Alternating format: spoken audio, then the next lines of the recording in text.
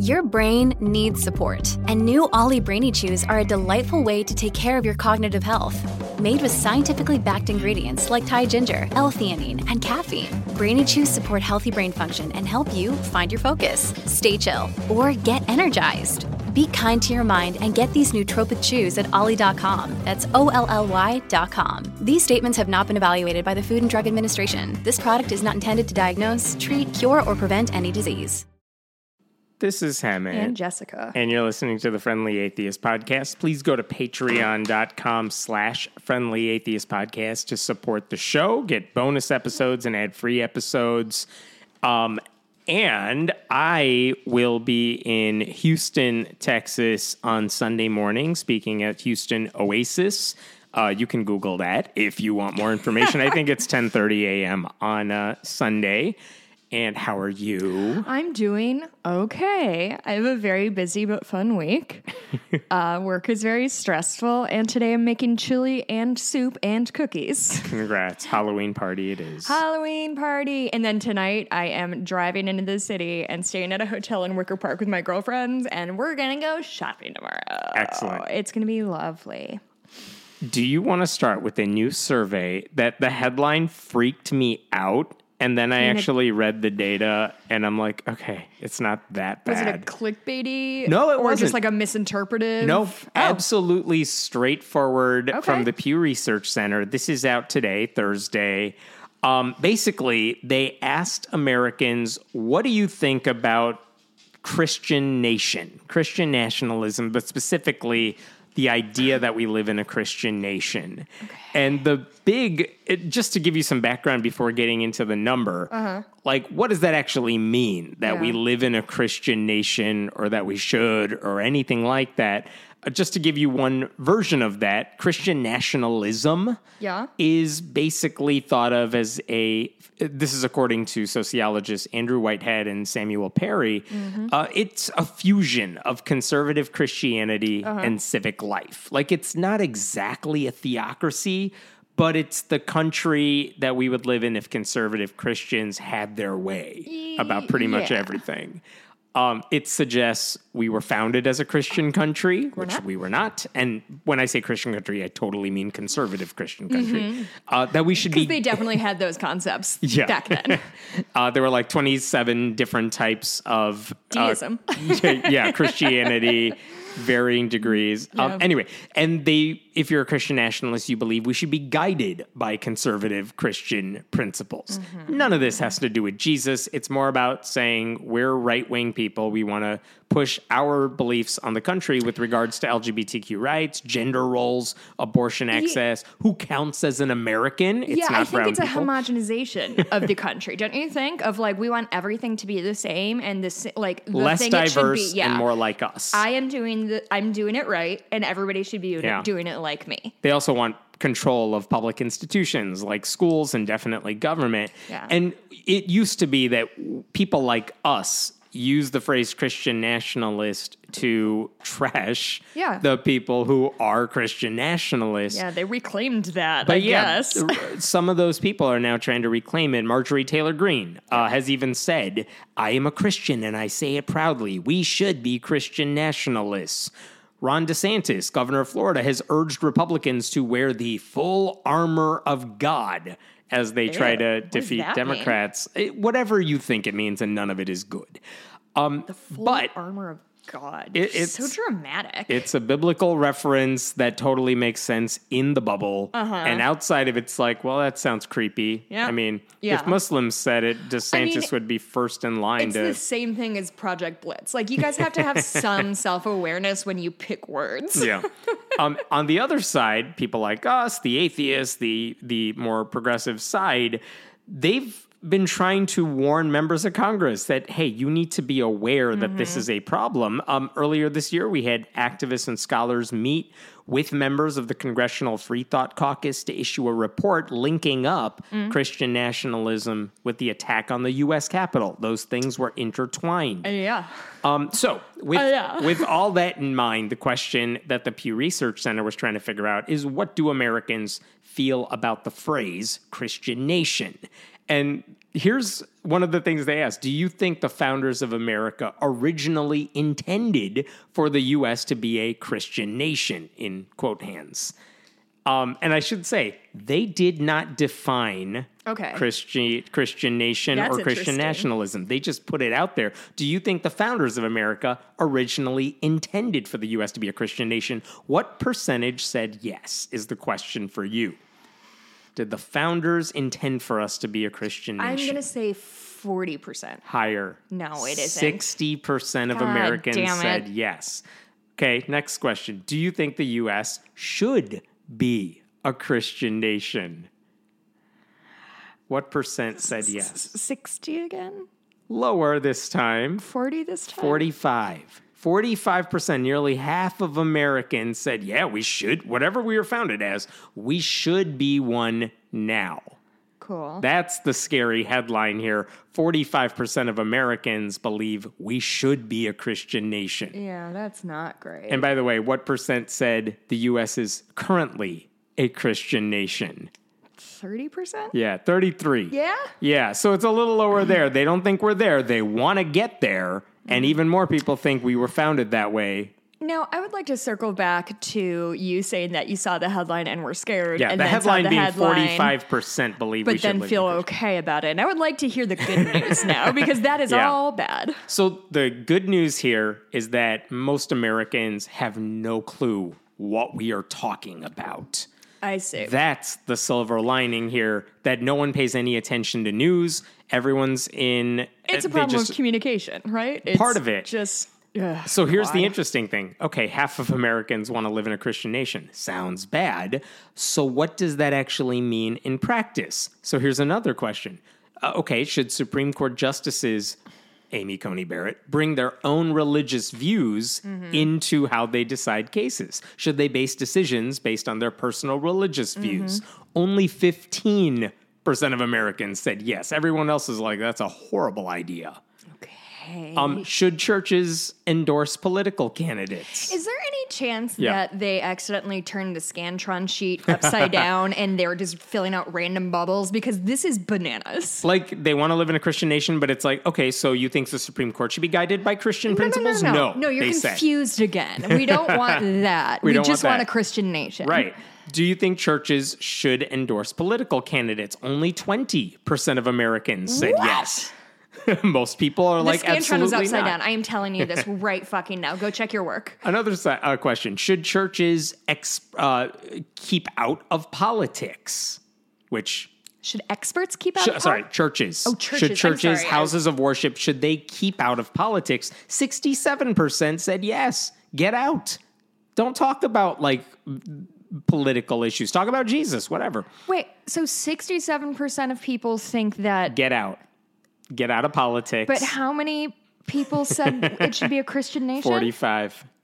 So here's the silver lining, which is they're like, I want to live in a Christian nation because, and I'm saying this, not the research center, because they hear the word Christian, they think, oh, good place, good values. That's the world I want to live in.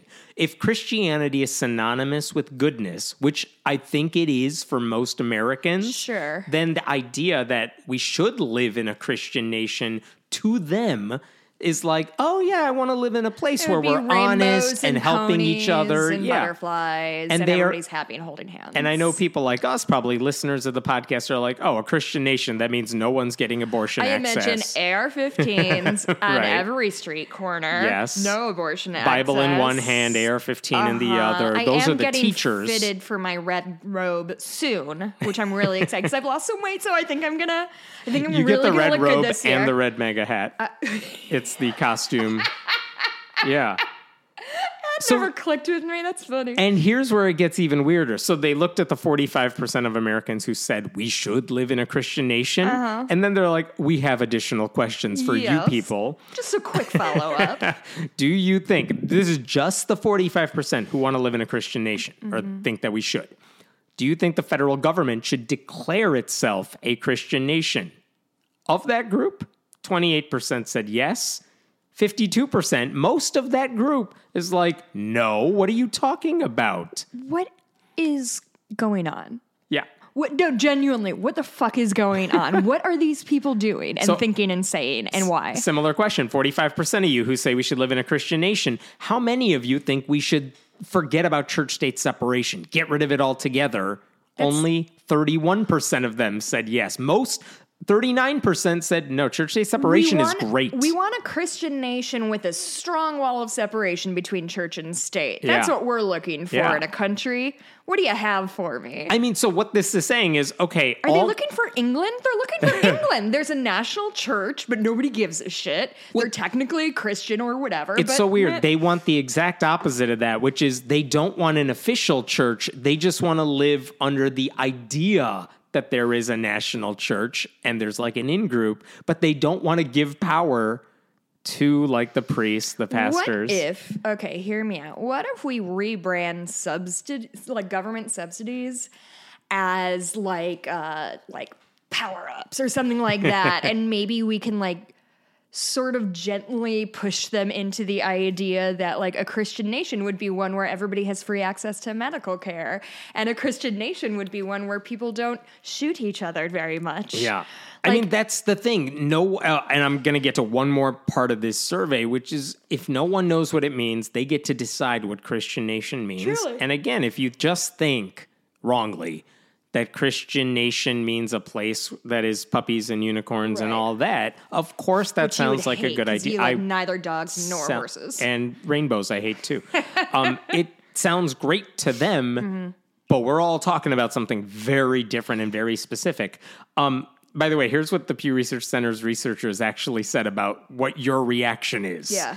They said, while some people who say the U.S. should be a Christian nation define the concept as one where a nation's laws are based on Christian tenets and the nation's leaders are Christian, it is much more common for people in this category to see a Christian nation as one where people are more broadly guided by Christian values or a belief in God, even if its laws are not explicitly Christian, and its leaders can have a variety of faiths or no faith at all.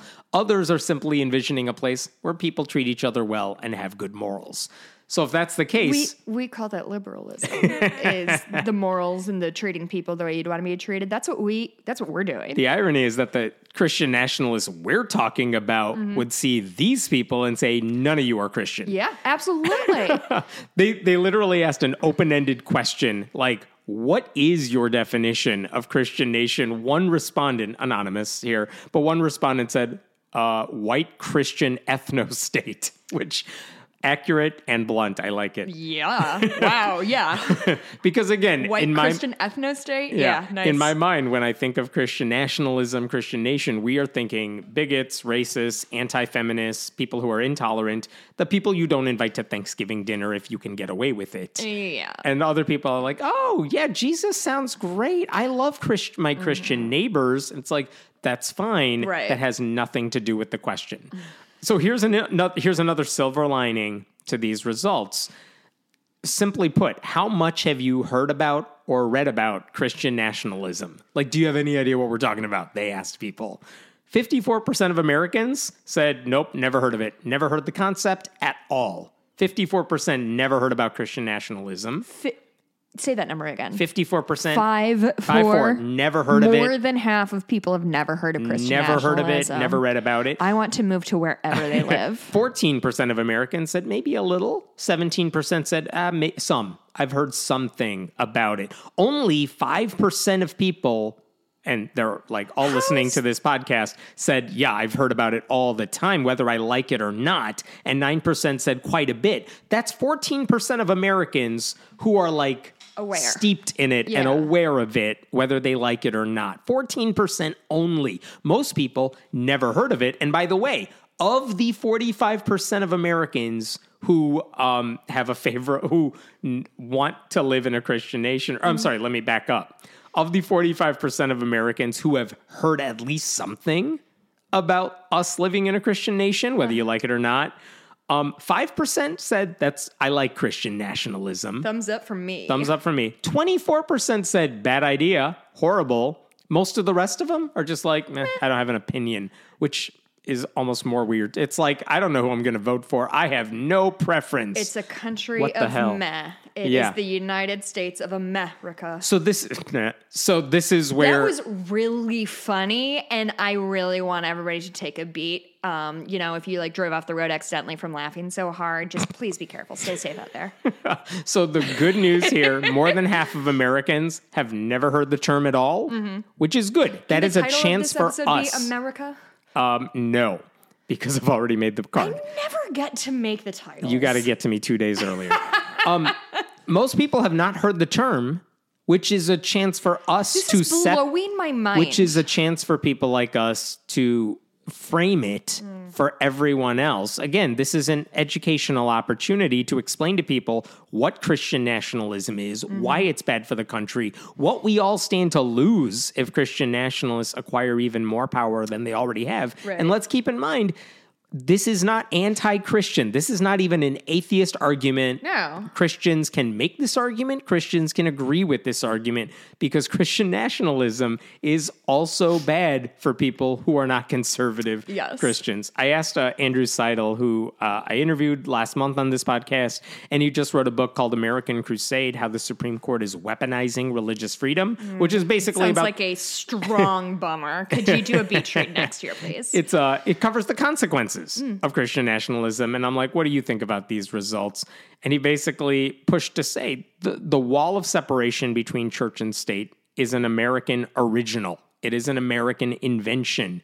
We should be proud of and defend that contribution to human rights, and we should challenge those who would undermine it with myths, lies, and disinformation about America being founded as a Christian nation. Again, he's also getting back to this idea that we can educate people on this subject and show them why, even if you are Christian, this is not what you want. So fascinating survey. Again, the bottom line, the big headline everywhere is 45% of Americans say we should be a Christian nation. But when you break it down and say, well, what does that look like to you?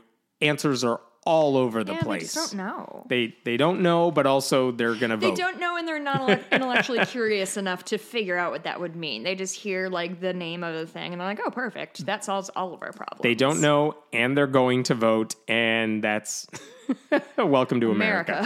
Yeah. Okay, let me give one actually surprising bit of good news. Strangely, this is one where got to give credit where it's due. We know right now we're living in a country where there's like full-throated attacks on public schools by conservatives who treat them like they're these, I don't know, godless hotbeds of liberal insanity. They say kids are using litter boxes in the classroom because they think they're cats.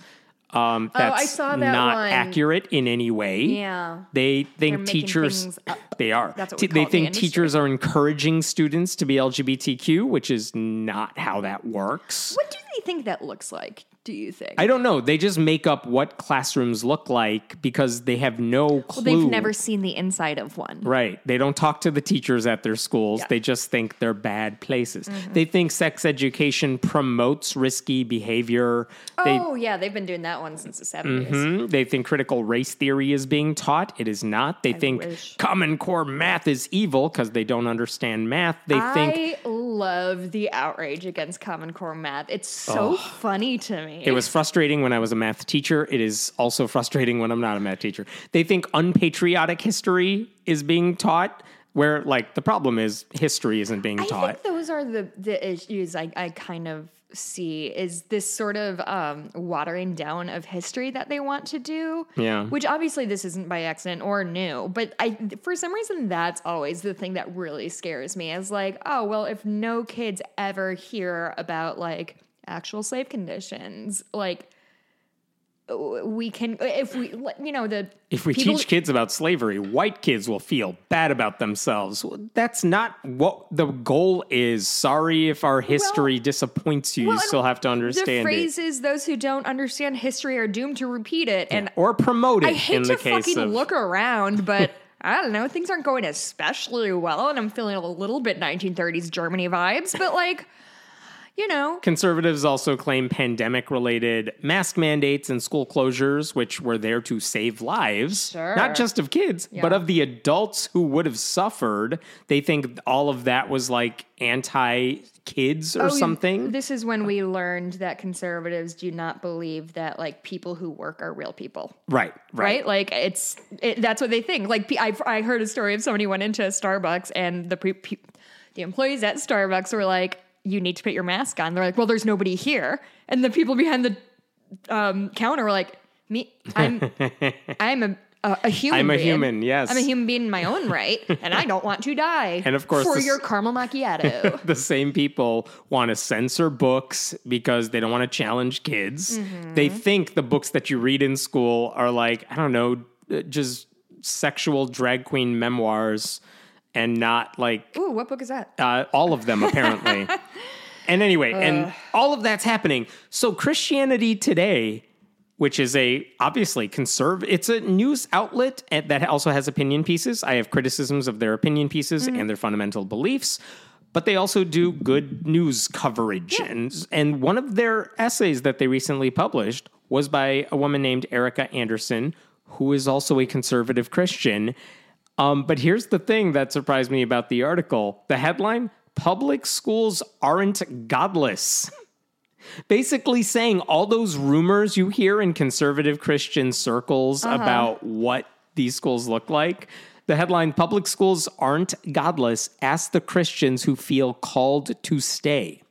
She spoke with teachers who are Christians in public schools. She spoke with Christian parents who send their kids to public schools. And it's like, well, if all these rumors that fly in our circles are true, you should be freaking out right now because they're so anti-Christian. And the teachers are like, no one asked me to shut up about my faith or that they're asking me to do anything against my faith. What? Yeah, you the mean parents, it's all made up? I know. The parents that she spoke to are like, no, I like my public school. They're great.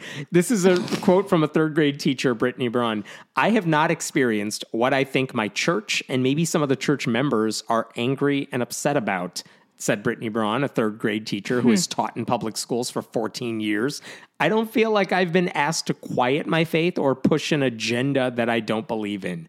Yeah, Wow. I know. You mean if you ask the people who are affected, they'll tell you whether or not they're affected? if Can you talk imagine? to people, yeah. Can you imagine? The article goes on to quote someone saying, "Disenchantment with public education appears to have much more to do with," wait for it, "political ideology than religion." Oh, you mean teachers don't like being screamed at by parents because they have been baited into thinking that their teacher's the literal devil? That's not why Seriously. they got into early childhood education? It's so strange. The article spoke... These teachers, I'm telling you. The article spoke with one Christian mother who had homeschooled her kids during the pandemic. They were probably going to send her... the woman, Jenny, and her husband both attended private Christian schools. They were going to send their kids to private Christian schools. They couldn't because the pandemic shut down schools, period. But after the pandemic and after things, big normal quote hands, when things got back to normal, she sent her kids to public schools. And she said, this is from the article, "The experience made her realize how isolated we had been living inside a very small, insulated Christian bubble." Whoa. She said, "After a year of homeschooling, we decided to send all 6 of our kids to the local to the local public school. And I am so happy to be able to truly say that they are all thriving." Which, yeah, yay. of course they would. Why wouldn't they be thriving? So just to say, like, I appreciate that you're asking Christians, like, so all these things are pretty bad for you, especially, right? And they're all like, no, like it. Everything's good. Well, solid. Like, of course, there's no anti-religious bias. We've been saying that. Of course, Christian teachers are not being asked to promote atheism or teach kids sex positions or deny their faith. We've been telling you that this whole time, that the rumors of Christian persecution in public schools is something that only exists in the mind of like religious zealots. Students can pray without being disruptive. They can read the Bible on their own time. They can form Christian clubs that meet before or after school. Literally, no one has ever tried to stop them them. Right. Teachers can sponsor those clubs. They can pray privately whenever they want to. The problem is never that Christians don't have the same rights everyone else has. It's that certain Christians always want overreach. They want to control what everyone else is doing. So, why does that myth persist? Because it's really easy to convince a lot of Christians that they're being persecuted. It's part of a larger conservative agenda. And by spreading those rumors, conservatives want to destroy public schools by defunding them, by demonizing them. They don't want teachers to go into those professions. Republicans have passed laws to steal dollars from public schools and use them for private religious schools. The Supreme Court has said that's okay in certain cases. I mean, they've acted like COVID shutdowns were totally unnecessary. Sure. They've, like you said, waged a war against teachers. Like, if you want to homeschool your kids and you're doing it well, fine, I don't really care. But they're not solutions for all families. And for conservative Christians to go to church where they are told anything else except that, your options are homeschooling or private school, Christian schools, like disingenuous, unfair. And also a lot of those places, they have no regulation. They have no oversight. They're pushing for less oversight when that even exists. Public schools have plenty of problems. Some of them are systemic, but the solution has never been, let's not fund them. Let's micromanage them. But anyway, credit where it's due. Like, I don't say it often. Christianity Today published that piece What saying, have responses been like? you know what? They don't have comments on the post because it's a news article. But I have not seen like backlash against it because what are they going to be angry about? You quoted a Christian mother who's wrong when she says she's happy. They're going to say, oh, you found the 3 people who agree with your point and interviewed them and ignored all of the stuff that doesn't agree with your narrative. I mean, this is the people who constantly accuse us of being victims while are constantly trying to play the victim themselves. Yeah. So, yeah, I don't know. Like, I haven't seen the pushback. idiots. I'm not saying it doesn't exist, but I haven't seen it, certainly in not large numbers just yet. When was it published? This was just like last week. Oh, okay. So it's been recent. It's been a few days. Yeah. So it's not like it just came out today. Right. Oh, interesting. Well, that's kind of good, I guess. Could that be there worse. hasn't been really bad blowback that's made it to us anyway. Right.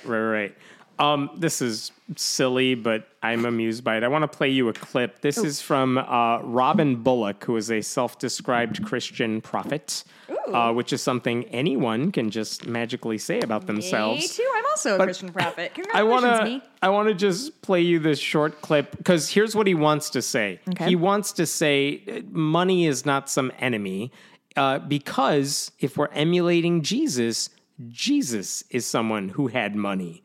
So this is about 1 minute long. Let me play this clip for you, then we'll talk about it. Now you can see it play out on the cross. When they took his raiment, he had 3 garments. Only the rich wore 3. What? Oh. It got quiet. It always gets quiet because everybody thinks Jesus just rode around on a donkey eating off the ground. Well. He had 5 houses. Excuse. Oh, I don't know if I believe that. I don't even care. He had 5 houses. Why else do you think Joseph could get up in the middle of the night, hire a whole caravan, and go to Egypt? What? He had the moolah to do it. I'll stop there. So just to recap. Okay, wait. He's talking Jesus was wearing exclusively about before he was born, though. He's talking about they owned 5 houses. That's why because Joseph was rich. He said Jesus owned 5 houses. And then after he imitates his critics, like, oh, I don't know if I believe that. I don't care. Because I can just say whatever lie I want. Jesus had 5 houses, he where says. is his evidence? Like, genuinely, is there evidence of that in the Bible? Of course there isn't. Really? Of course There's not. no way to interpret something that says, like, 5 roofs are mine, like something that doesn't make sense that you can pull something out of? Like if you're giving birth in a manger and Jesus is wearing sandals all day long, I'm doubting that he's rolling in a money pit. Also, wait.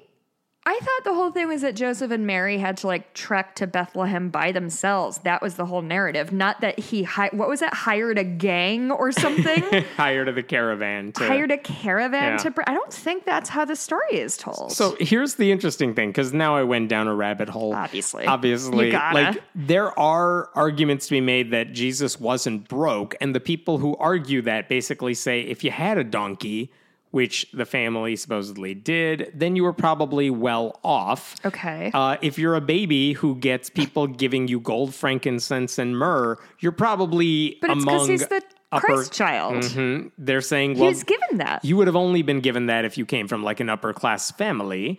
And that Jesus wore these types of clothes that were mentioned in that clip that had to be expensive. Excuse me, is he saying Jesus is Richie Rich? What is going on? But to go from that to say, okay, there are arguments that they weren't broke because they had some of the trappings of the elite at the time is a far cry from very specifically saying, no, he had 5 houses. I need to know where he pulled that number from. Yeah, nothing has ever been more 5, important. not 4. Oh, you thought he had 4 mansions? No. Can I tell you what I thought was going to happen? Because as you know, as our listeners know, the majority of what I know about Jesus Christ is from the musical Jesus Christ Superstar, which covers the last few days of Jesus' life. I've seen it many times. Toward the beginning, there's this scene between Judas and Jesus that Judas is saying that here you find ointments, brand new and expensive, could have been saved for the poor. Like, he accuses Jesus of spending money on these like ointments for himself instead of giving that to the poor. I thought that is what he was going to pull of like, hey, he treated himself. Like, that's where I thought we were going. And the fact that Jesus had 5 houses just echoed into my ears is upsetting. Like, the idea that Jesus wasn't broke is very different from saying he was ridiculously wealthy. That's a leap that I'm not used to hearing. Like, usually, if anything, they will say if Jesus was rich, the Bible shows him using his status, maybe his wealth, to benefit others. Like, there's a whole line, Jesus is saying it's easier for a camel to go through the eye of a needle than for someone who is rich to enter the kingdom of heaven. None of that suggests Jesus was like a trust fund baby. And the weird thing is, usually, if you hear Christians talking about money in the sense that God wants you to be rich, we're talking like a Joel Osteen prosperity gospel type that says, if you give money to God via me, then you will be rewarded much, much more than that. Sure. Sow the seed, plant your seed. 10 times the something, I think. God wants you to be financially successful. But the weird thing is, tenfold. Robin Bullock, the guy you just heard, and other self-described prophets like Kat Kerr, who says, no, we have mansions in heaven. She said that last week. Like, those people are claiming that Jesus himself is wealthy. Materialism, I am telling you. They're saying Jesus was wealthy. Therefore, his followers deserve to be wealthy. And how do you get wealthy? Give to me. Yeah, I have no problem That's a very big leap from even the, no, God wants you to be happy. I'm not saying God or Jesus were wealthy, but God wants you to be wealthy, and you can do it through the following scam. That's not even what these guys are getting at. They're taking in a totally different direction. You can't call it prosperity gospel because it's not about you. They're just saying. Is this guy like a mega pastor? Is he one of those Robin like Bullock? who has like a private plane and shit like that? Is this him just justifying why he thinks he should wear $20,000 sneakers or whatever? He does wear, I don't know, leather jackets and whatnot. And he's Daddy. got to pay for his like health hair treatments and whatnot. But he doesn't have a massive His hair treatments? Oh, just Google pictures of Robin Bullock. It's long. There's stuff done. That is not what I expected him to look like. The point being, like, he's not even necessarily preaching to a mega church, but he does have a large YouTube audience. He has a large online audience. So, like, this is the case for a lot of these preachers who say insane things. It's not necessarily that they're preaching to a giant crowd. It's that they know their real reach is whoever they can reach online. Yeah. So, congrats, Jesus, on your houses, I guess. I mean, how can people buy this? Well, listen, I have no problem. Not no problem. It's one thing to be like, I'm into Jesus in church and all this stuff, and I feel like I learned moral lessons. But I cannot imagine the amount of like mental gymnastics you would have to do to sit in a pew and listen to your preacher tell you how fucking rich Jesus was. And you're like, yeah, my soul is fulfilled from this. Can't get health care, but thanks. What? Good for you, is Jesus. Going on. Don't know why he couldn't have hidden in one of the houses. Truly. Since we're talking about Christian nationalism and whatnot, this seems appropriate. Earlier this month... He was that rich, he probably could have just, like, paid whatever Judas was getting paid to 30 turn him shekels in. or whatever. Yeah, 30 pieces of gold. Should have gone higher. I'll give you 60, buddy. Right. And right. then take Jesus Judas. Take Judas. Yeah, take him. Yeah. Double cross him. He should have learned his lesson. Listen, I would read the Bible Jesus much was more just if there was more double crossing. What you're getting at is Jesus was just a bad businessman. Yeah. Mm-hmm. And failed capitalist like the rest of us. He was truly the Elon of his day. I've always said that.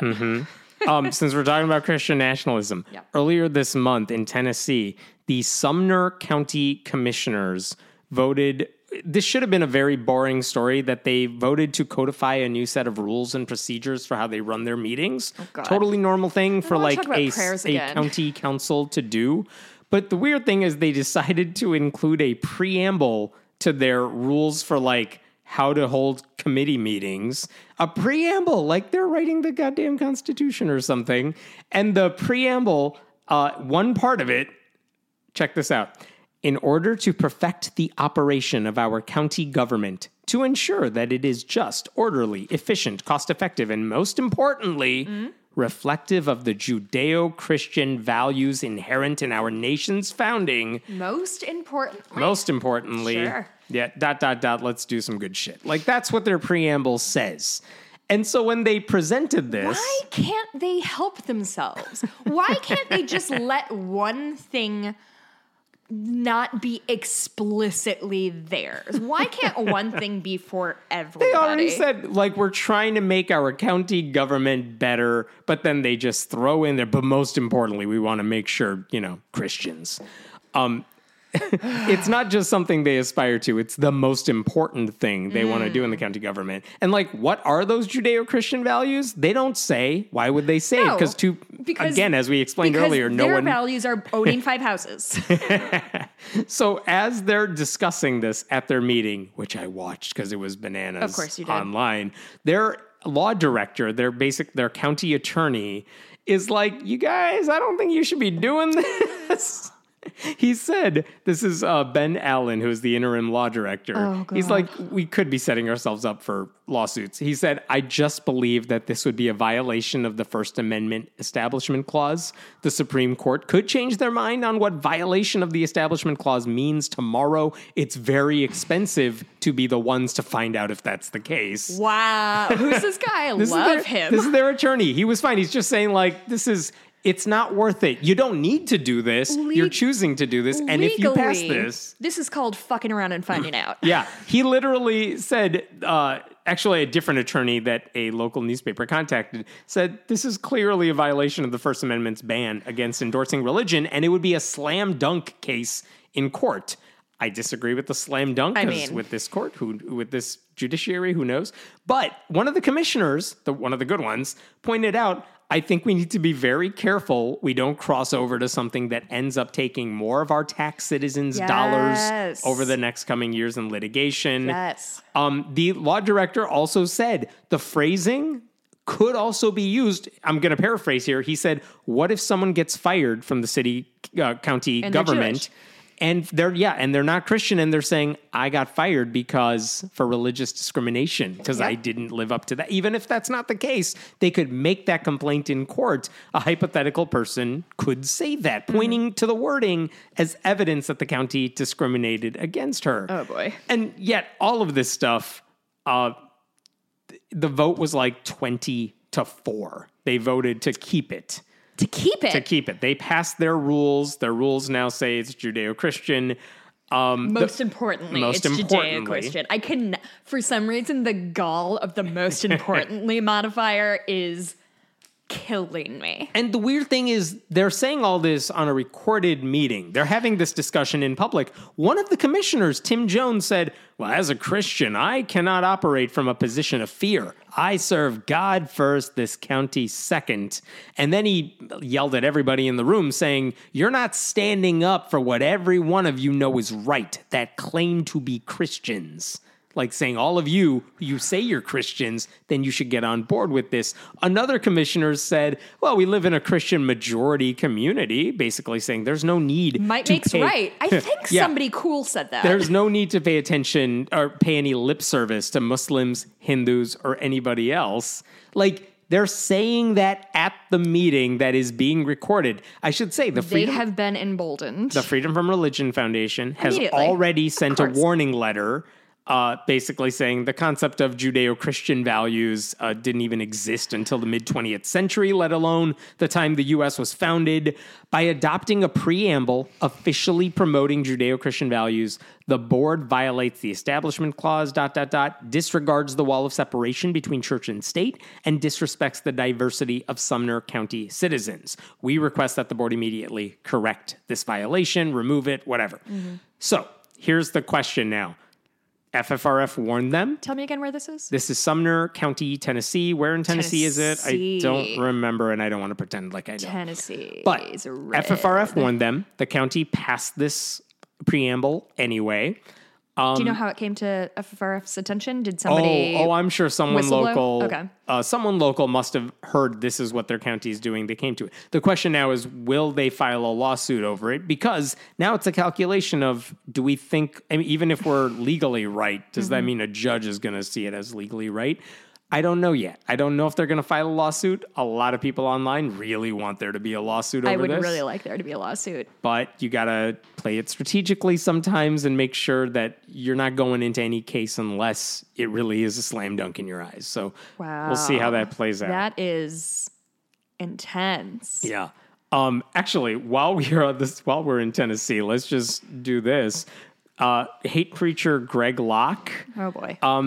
He does the circus tent church while he's preaching MAGA, Jesus, all that Your stuff. close personal friend, My Pastor close Greg Locke. personal friend. Your weird symbiotic relationship. Here's the thing. His services, he already said he's holding a book burning that we talked about already. He's holding a book burning on Halloween. He's apparently Very spooky, Mr. Locke. so loud during his circus tent services that everyone who runs the local county government is getting complaints about it. So at a recent meeting of the... Like local noise complaints? Yeah. Oh. So in Wilson County, Tennessee, they recently had their monthly meeting, and no one mentioned Locke's church by name. Okay. But the chief deputy in the Wilson County Sheriff's Office, his name is Mike Owen, he gave a report to the county, here's what's going on, security-wise, all that. And Fine. is this tent on county grounds, county fairgrounds, I assume? Well, no, it's just private property, but it's on. It's in the county. But the problem is, this Mike Owen, the chief deputy, brought up the fact that in September alone, his office received 41 noise complaints, which is, he said, that in itself not weird. People complain about noise all the time. Yeah. Fine. He said 22 of those noise complaints involved a church down in the west end of the county, by which everyone knew wink. he meant Greg Locke's church. This is right outside of Nashville, I should say. The key to our sound problems is Greg Locke. So, they all started discussing what could be done. Because the truth is, it doesn't matter if your church is on private property. If you're disturbing the community, now you're affecting everybody and the county could take action. Every teen who's thrown a party knows this to be true. Right. And so the commissioners who spoke up wondered, can we do anything about this without being accused of anti-Christian discrimination? And their solution was, yeah, there is something you could do. You could adopt a noise ordinance that says at specific times of the week, like when people are, for example, at 3 a.m., you can't be this loud. Wait, he's not going till 3 a.m. No, he's not. But you could adopt a noise ordinance in the community that says at these times you can't be certain levels of loudness. And you could put a cap on how loud anyone in the county could be. That doesn't talk about him specifically. It affects everybody, but it applies to him too. So it's a secular solution for what's clearly a private religious problem. Owen was like, I don't know about the legality of that. I'm not the guy to ask about that. But then he very clearly said to the commission, I guarantee the sheriff's department, if we are asked to, we will enforce any law or any ordinances by this commission. Even the cops hate Greg Locke. So everyone does. Who does he have left? Everyone in his friggin' circus tent and everyone who watches him online. He's just like the other hate preachers. It's not about the circus tent. It's about the people he can find on YouTube and Facebook where he has massive reach. One of the commissioners even pointed out during their meeting, he can hear the church even though he lives, and I'm quoting here, 5 miles away from it. No. It will rattle your windows of your car if you're anywhere near this thing, he said. No. How fucking is it music that they're just blasting? It's music. It's this guy getting into the microphone and then like wailing at the top of his lungs about, I don't know, name your liberal politician. Sure. And then like, okay, I was watching the local news report about this meeting talking about a possible noise ordinance in the county. And even the news is like, we're not naming any church because they didn't name a church, and we basically implying we don't want to get sued. Did they say that? Like, we're not saying names, or was it just, this is a local noise ordinance, we're not touching anything with a 10-foot pole? They basically alluded to the fact that it's because of a church, but the name of the church wasn't mentioned by them, so we're not mentioning it either. And then guess who chimes in on Facebook underneath the local news when they posted about a noise ordinance? Is it Pastor Gregory Locke? Locke? It is Pastor Greg Locke, who says, well, we'll name the church for you. Screaming into his computer. Yeah, there's a lot of caps in this. Because it's our church. It's Global Vision Bible Church. And what they are not saying is that, in all caps, is that they can hear us because we meet in a giant tent. I think that's supposed to be a good thing. I'm not sure. Wait. Yeah. Yes. Correct. Like it does. You just identified what happened. Right. You identified the problem. He said we have a deputy that takes noise readings multiple times a month, and even if there was a sound ordinance, which there isn't, we're way below it. No, which is you're a not. totally normal thing to say. Like, yeah, we have a dude who measures decibel levels for us. No, you don't. Golly, like I used to go to like punk rock shows. And so the fact that like I can stand outside Reggie's and this like in Chinatown and not hear a band inside, and this dude can hear them from 5 miles away, it's significantly louder than a strung out show. Congratulations, you did it. Greg Locke adds, we're not going away. We're not intimidated. We're not turning it down. The fact that we've grown by thousands of people is the Lord's doing and not something we're apologizing for.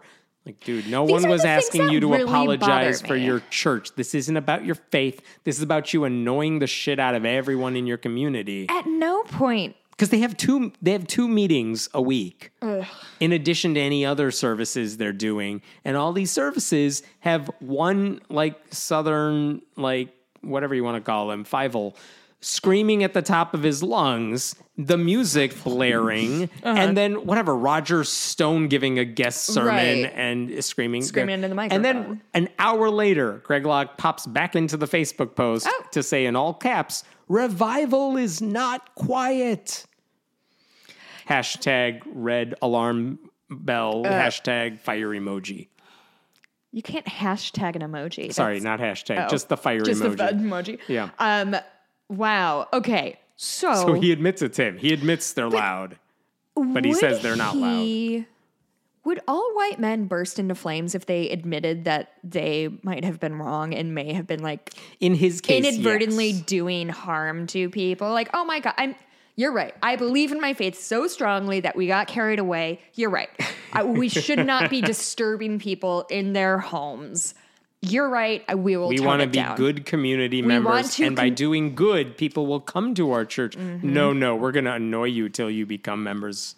It's just, I don't know.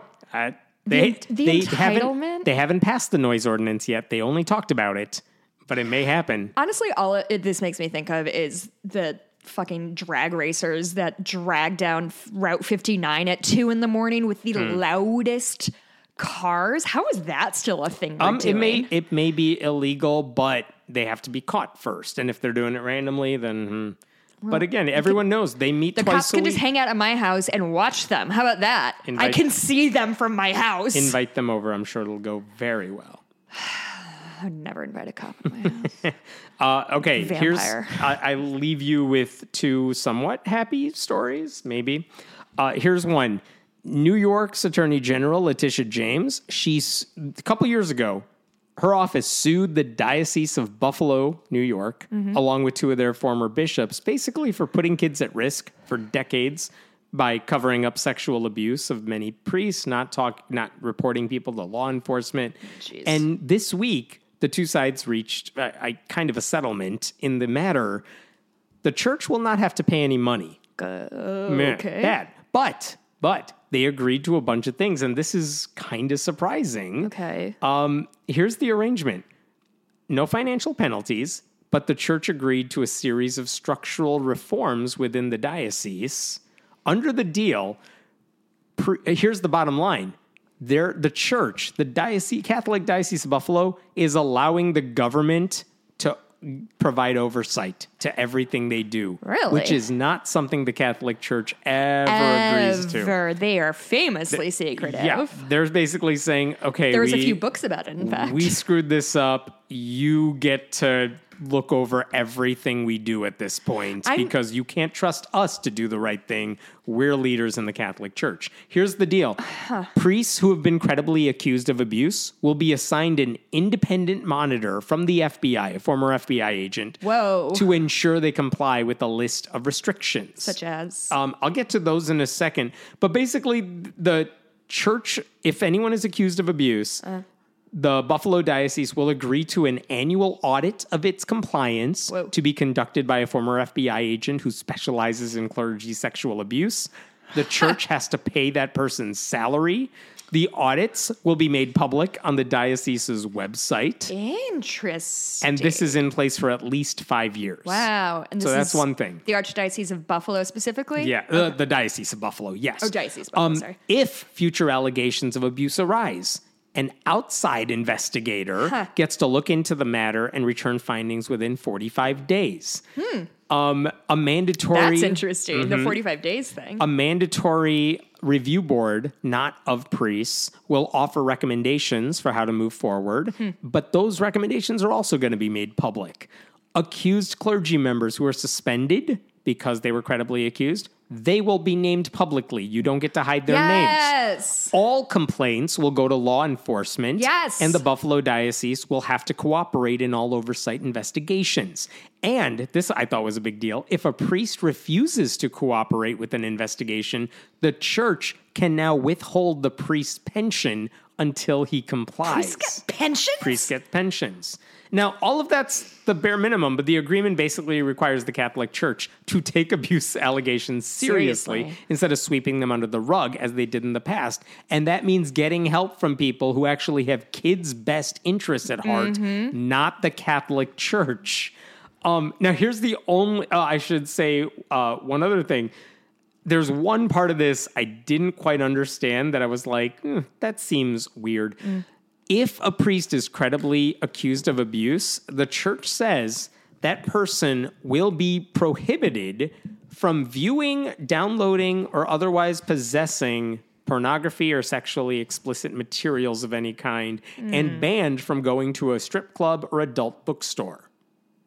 That was one of the church-imposed rules, basically saying... A church-imposed rule? Yeah. The church basically said if anyone is accused of doing wrongdoing because we own you, because you work for us, you cannot watch any adult content, go anywhere where there's adult content. This is only if there is an accusation? Yes, if they're credibly accused of abuse. Okay. But what I don't get about that is I'm like, look, the church can issue its own rules. That's fine.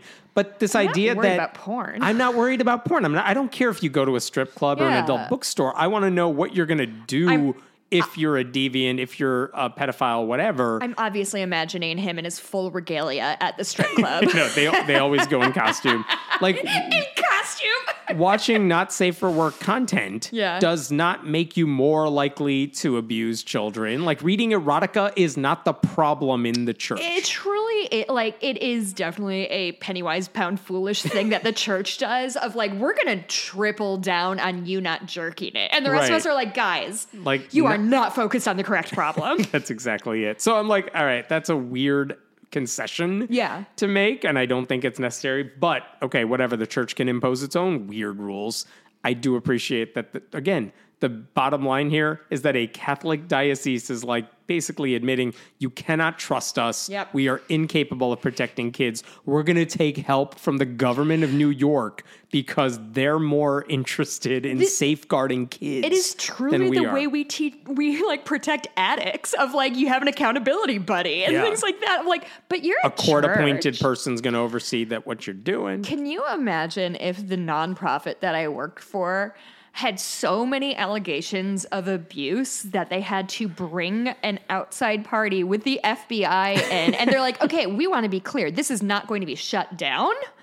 We're just going to put out a ton of time and resources into making sure you guys are staying morally okay, church. Right. Like, what are we doing here? The FBI has to be a part of the Catholic Church because they're so fucked up. Like, am I the only one who sees that that's problematic? If I had to have an FBI agent with me every time I was with a writing student, I would be fired because I'm a danger.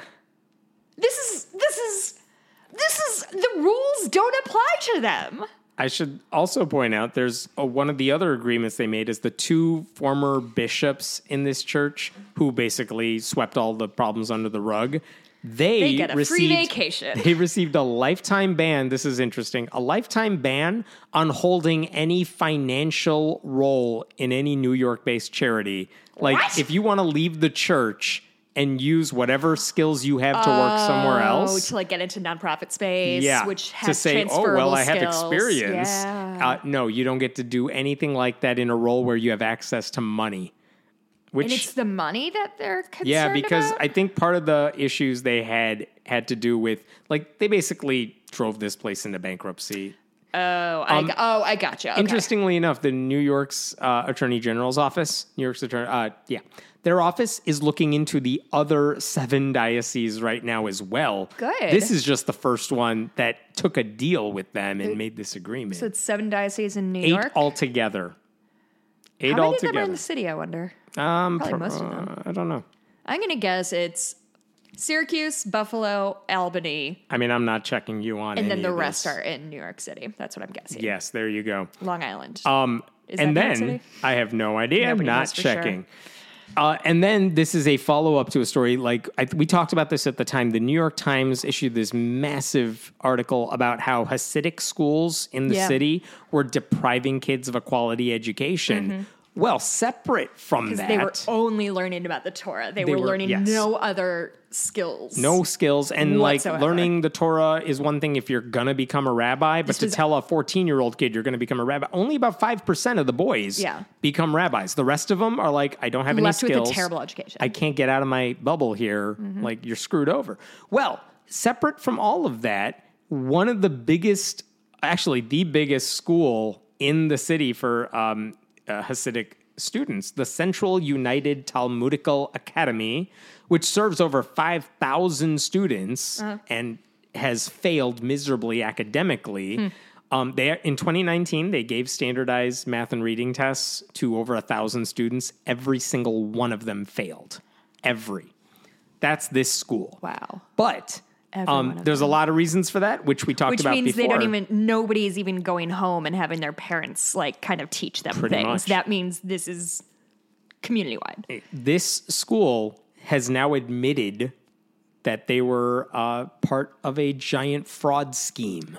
No. Yes. According to the U.S. Attorney's Office in the Eastern District of New York, they basically say in a prosecution agreement where the school admitted, there's fraud, this school engaged in an extensive scheme to steal millions of dollars in public funds, diverting money intended to feed school children and facilitating tax and benefit fraud by its employees. And this is wild. Wow. Here's what actually happened, because now I'm reading the document now. Between 2013 and this documentary to come out.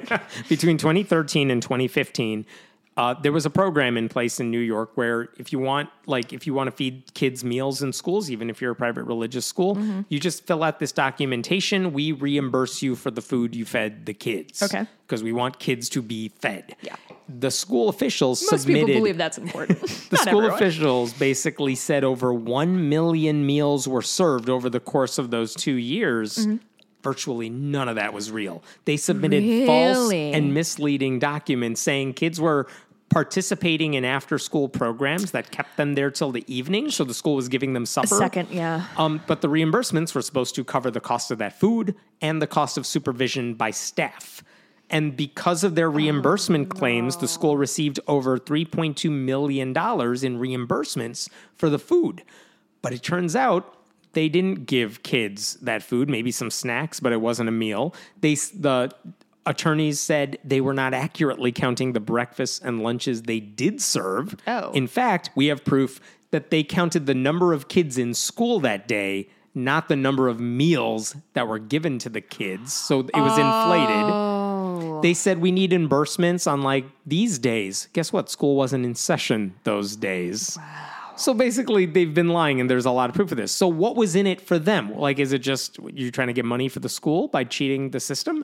It turns out some of the money was given to staffers under the table. Like, yeah, we have a salary here, and I know you say it doesn't pay you much, but here's some cash under the table for you that we got magically. They gave out food vouchers worth $100 at a time, which the attorney said at one point gave employees about 17% of their compensation. Holy shit. Saying, here's some food vouchers for you to use however you want. They wrote paychecks in the names of staffers' friends and relatives who were not employed at the school to avoid taxes on the salary they were actually paying out.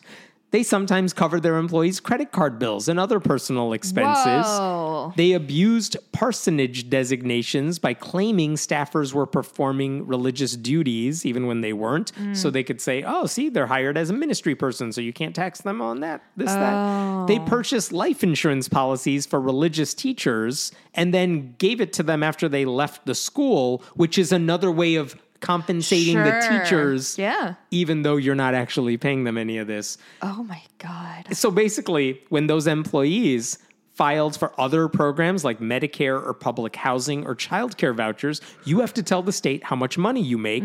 And they were able to say, well, my paycheck is only like $20,000 because I got the rest in other forms. Which is also part of the scheme. Fringe benefits. Yeah. That's what we call those. So basically all this added up to $3.2 million. And they caught them in the act of doing this. And here's what the attorney's office announced this week. The school's going to pay back the $3.2 million. Of course. It's going to pay an additional $5 million in penalties. Wow. So it's an $8 million punishment overall. Good. One school official was sentenced to 2 years in prison. This happened a while back. Another one was given 5 years of probation. The school has agreed to several structural changes, including replacing its entire management team, creating new financial and procedural controls, and, kind of like the Catholic Church, opening itself up for periodic audits by the state. But it's going to remain a Hasidic school? It will remain a Hasidic school, but and none of that has to do with the fact that they apparently don't even educate their kids. Yeah, so these are two totally separate problems. Pieces of discrete neglect that they are enforcing on these children is they're denying them an education and they're denying them food. And not just denying them food, using their denial of food to cheat the system. This is a bad look. If the purpose This is Trump level bullshit. If the thinking is religious schools are more ethical and we hold ourselves to higher standards than public schools, guess what? Here's another example of a very conservative, very fundamentalist type of religious school clearly being proven as cheating the system. They've admitted they did this, which is why they were able to go public with this agreement. And so many people had to be complicit in it. Not one person was like, hey, maybe we should give kids their lunches? Well, they were educated at Hasidic schools. I can't. I don't know. But they were using education as cover. How many kids are just... What are they going to do? That's a great question. What are these kids going to do when they graduate? Not just because of the fraud scheme, but like they're not being educated. And the state is so afraid to say, you know what, I don't care if you're religious, Right. you're hurting kids, and we get to step in now. Right. Because they're so afraid of upsetting and angering this very powerful voting bloc, especially in New York City. Sure. So, I mean, I'm glad they got something out of this school to catch them in the act, to make them pay up, to basically ruin their reputation, though I'm sure in that bubble of Hasidic Jews, it's like they're still going to find a way to spin this as religious persecution somehow. So, 2 little bits of good news, I guess, kind of, sort of. Interesting. Yeah, Very I'll stop interesting. there. Boom. Cool. Where do we find you? You can always find me on Twitter at Jess Blumke. I have stickers coming in the mail soon, so I'm going to be sending another round of those out. So keep an eye out for that. You can find me at Hemant Mehta on Twitter. I hope to see you in Houston this weekend if you're in the area. And go to patreon.com/friendly atheist podcast to support the show. You can always leave us a review on iTunes. Do you know what we are talking about in the bonus? No, I don't. All right, we're going to work on that. It's going to be very fun, I bet. You can always leave us a review on iTunes. The latest one is from Quarrelmort. Oh, that's funny. It's a Harry Potter thing. Reviewers, your sexism is showing. 5 stars. Y'all are so mean to Jessica. Leave her alone. I swear I just read these in order. Like, just whatever one pops up first is just the one I read. Usually, I would say it's like a coin flip if they're nice or mean. But this is a nice one. That is nice. All right, we'll see you next week, all. Bye.